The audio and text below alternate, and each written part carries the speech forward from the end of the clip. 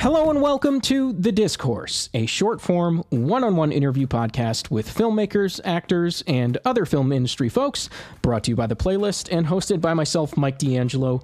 Today we're discussing a wonderful and unique and intense drama that's hitting limited theaters soon, called Rebel, directed by Adil Arbi and Bilall Fallah, known to some as Adil and Bilall.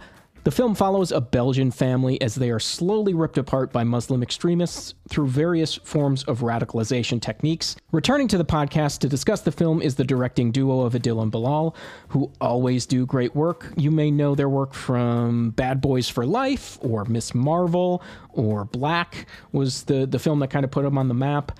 Rebel might just be their best film yet. It's covering the very human elements within the journey of Muslim radicalization, but still maintains, that kinetic film language that the duos come to be known for, with unique action set pieces or interspersing hip-hop musical interludes throughout the film, making it really unique.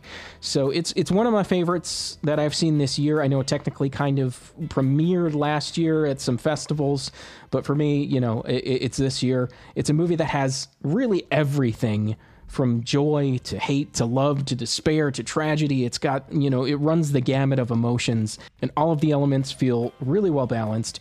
The performances are outstanding. The music is fantastic. I highly recommend checking it out. It hits limited theaters in LA on September 15th and New York on September 22nd. During the interview, we go deep on Rebel. We touch on Miss Marvel. We touch on Bad Boys 4 that's coming up next year. Of course, you may remember that they were the directors of the famously scrapped Batgirl film that is apparently never going to see the light of day, and there was a lot of drama and rumors surrounding that situation. So we touch on that as well, and they were happy to answer those questions openly and honestly. So I thank them for that. Before I shoot you over to the interview, I've got to tell you that The Discourse is a part of the Playlist Podcast Network, which includes the Playlist Podcast, Bingeworthy, Deep Focus, and more. We can be heard on Apple Podcasts, SoundCloud, Stitcher, Spotify, or wherever you find your favorite shows. Be sure to subscribe or drop us a comment or a rating, as we do very much appreciate it. Or just head on over to theplaylist.net for film and TV news and reviews, interviews, and more. Okay, here's my chat with the always energetic and wonderful Adil and Bilall.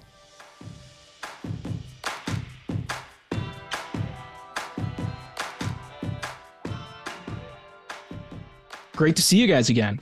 Yeah, likewise. Yeah, so can't say enough good things about Rebel. It's so fantastic. Congratulations on this one. It's like, you took your filmography and we're like, let's do it all and let's go to new levels emotionally. And yeah, it's so great. I really, really enjoyed this one. I know it debuted at Cannes, I think last year, right? Yes, yeah, correct. So how does this feel to finally be kind of rolling it out? It's the greatest feeling, it's a very personal, it's our most personal project ever, most important movie we ever made. And when we made it, it was like, our dream was, let's go to Cannes, let's imagine the premiere there. And it happened. And obviously now that we have made some Hollywood projects, it's a great honor to be able to show it to an American audience. Yeah. What were the origins for it here? You say it's a personal one. Where did this idea come from? I know at the end it says it's based on a true story. Is it a specific true story, or is this something where it's like we just see this all the time growing up where we grew up? Yeah, it's a composite of several stories. Yeah, it's a composite of several stories, but it started when in 2012-13 in my neighborhood, which is like Vilvoorde, it's next to Brussels. The highest percentage of young Muslims that went to Syria come from my neighborhood. So I really saw one by one leaving, and it was like people I went to school with, that I played soccer with. So it was really a weird phenomenon that was happening. Yeah, the years went further, and we see then the attacks in France happened, in Belgium. There were videos of ISIS coming out, and then I see these guys that I grew up in the same neighborhood. And it was really shocking and emotional for us to see that, because they have the same profile as us. They're Muslim Belgian Moroccans that did this. So we wanted to understand what was going on, and we felt like it was it was very personal and very important to tell this story. So and certainly from a Muslim perspective, because most of the TV shows and movies that we saw didn't really capture the insights the inside of the story, like really having all those nuances and complexities. So we've been working on it for like 8 years, talking with so many people from all different, people that went to Syria, people that, the mothers, people that were in Syria. So it was like a constant research throughout the years. And that's how we created our own kind of, our own story of a family that's a composite of all these stories. And every effect of every scene is based on something real. Yeah, it's definitely a condemnation of radicalization, but in no way is it, like you were saying, it's not black and white. Like you're seeing, like over here in the States, it's like, bad guys, good guys, and they're never the twain shall meet. But you guys really do a good job of painting a human portrait on both sides of things. How important and how long did that actual development take when it came to like, these are all human beings that we're seeing on the screen here? Yeah, but it's trying to explain, to find elements of an answer, like why did all these guys go there? Because there were guys that were born in Belgium and had the same age, same generations as us, and were not necessarily very extremist or anything like that. And all of a sudden, they become member of like a criminal organization, you could say, a member of a gang, of a mob. Only this mob pretends to be a religious group. And our fear for us, when you have our members of our family, young brothers, kids, or parents, you're afraid that on one hand, you don't want them to become, thugs or something in certain neighborhoods. But at the same time, that fear started to become, we don't want them to become extremists and try to prevent that from happening.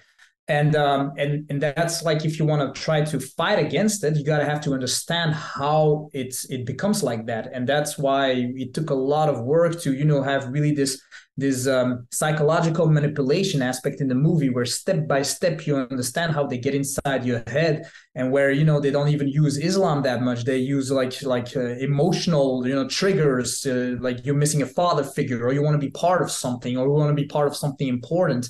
The same things that a gang does. And once you're in there, it's difficult to get out, because it's like a mafia organization. Either you're part of them or you get killed. So it was very important to understand what the mechanism was of this, very monstrous terrorist organization. There's also this universal thing, because it's really specific about this area, but you see what radicalization does. And that's a really, just a human universal thing that tells, which is very important for all of us to see how radicalization and misinformation can lead to something, something as, horrible as what happened in Rebel. Yeah. It sounds heavy the way we're talking about it, and in a lot of ways it is, but you also do not abandon that. Like, I think you referred to it as that classic A and B flavor. That you guys have come to be known for. It's like, it's a hard-hitting drama, but it feels kinetic and colorful and full of life. And a huge part of that is like these musical elements in the film. How did that come into the picture, and how involved were you like on the musical side of things? Yeah, so when we start getting the idea of making the movie, there's so much happening over there in Syria with those images that we see of the war and the attacks that are happening in Europe, and it's madness basically. And it's like this question: okay, how do you try to to tell the story, to express that feeling of sorrow, of madness, of sadness and all of that, and after a while you feel like just normal scenes in fiction form are not enough to reach that emotional level. And music and poetry, it touches the soul on a deeper sense, even if you will not understand the language. And this movie was also an attack of ISIS, and ISIS was against music, was against dance music, female voices singing, against instruments. So if you're going to make a movie against ISIS, we felt, okay, it's got to be a musical. At least we need some musical parts of it. And music is an integral part of Arab culture, Muslim culture, the Middle Eastern culture, and that's light for us. Whereas ISIS pretends that it's all darkness and there's no music, only the religious, extremist songs. So that's like, it felt like a natural thing, but at the same time, we were very scared by it, because you come out of your comfort zone. You're not sure if it's going to work out or not. We also had a B plan. If in case it doesn't work, we still can cut the movie without them. But as we were, putting them in the movie, we felt like with the audience and the test audience, there was a very powerful emotional response to it. And we felt like this was the right thing to do for that movie. Did you know Abu Bakr could rap like that and do that? I know he's a musician, but I don't know like what exactly he's known for, to be honest. Abu Bakr, our main character, he's so we worked with him on our movie Black. And so we knew him, and he's also from Molenbeek, and we knew that he was a rapper, and he makes his own songs. So that's why we casted him, and he knows the neighborhood and he knows rap. And then every time, like we said, like this is a section where we're gonna use music. This is this is the kind of subject matter. And then he started to write. So he wrote his own lyrics, and it's beautiful to see how talented he is. He's not only just an actor, but he's also really a musician. And he actually started out as a rapper, and we cast him as an actor. So he always had that rap aspect in him. And rap is also a part of the street culture for a lot of the Moroccan youth in those neighborhoods. I mean, him and Amir are both fantastic as like the brothers of the story. Obviously, you've worked with them both before. But were those parts written for them, or did you have were you like switching out people in your heads as you're developing this? Well, Amir is actually my little brother, right? So it was during COVID, during the lockdown in 2020. We were finishing the script of the movie, and he was there. I was 3 months with him in lockdown, so I was just taking my iPhone and say, hey, can you just, do a little scene? Because I wanted to know how it sounds through the mouth of a kid. And as he was doing the scene, I was like, damn, it actually can be pretty good. Let's maybe try it out. And then I show it to him, and he loved them, and the producers loved them. And he was like, okay, might as well just go for it. Keep it in the family. Let's keep it going. Yeah. That's awesome. Last time we spoke was for Miss Marvel, and I still adore your episodes on that one. The kinetic energy is really there in those. Have you guys heard anything as far as season 2 or returning to Kamala Khan's world? Actually, no. We're waiting for the Marvel. So that will decide what the next step will be. So very looking forward to see her.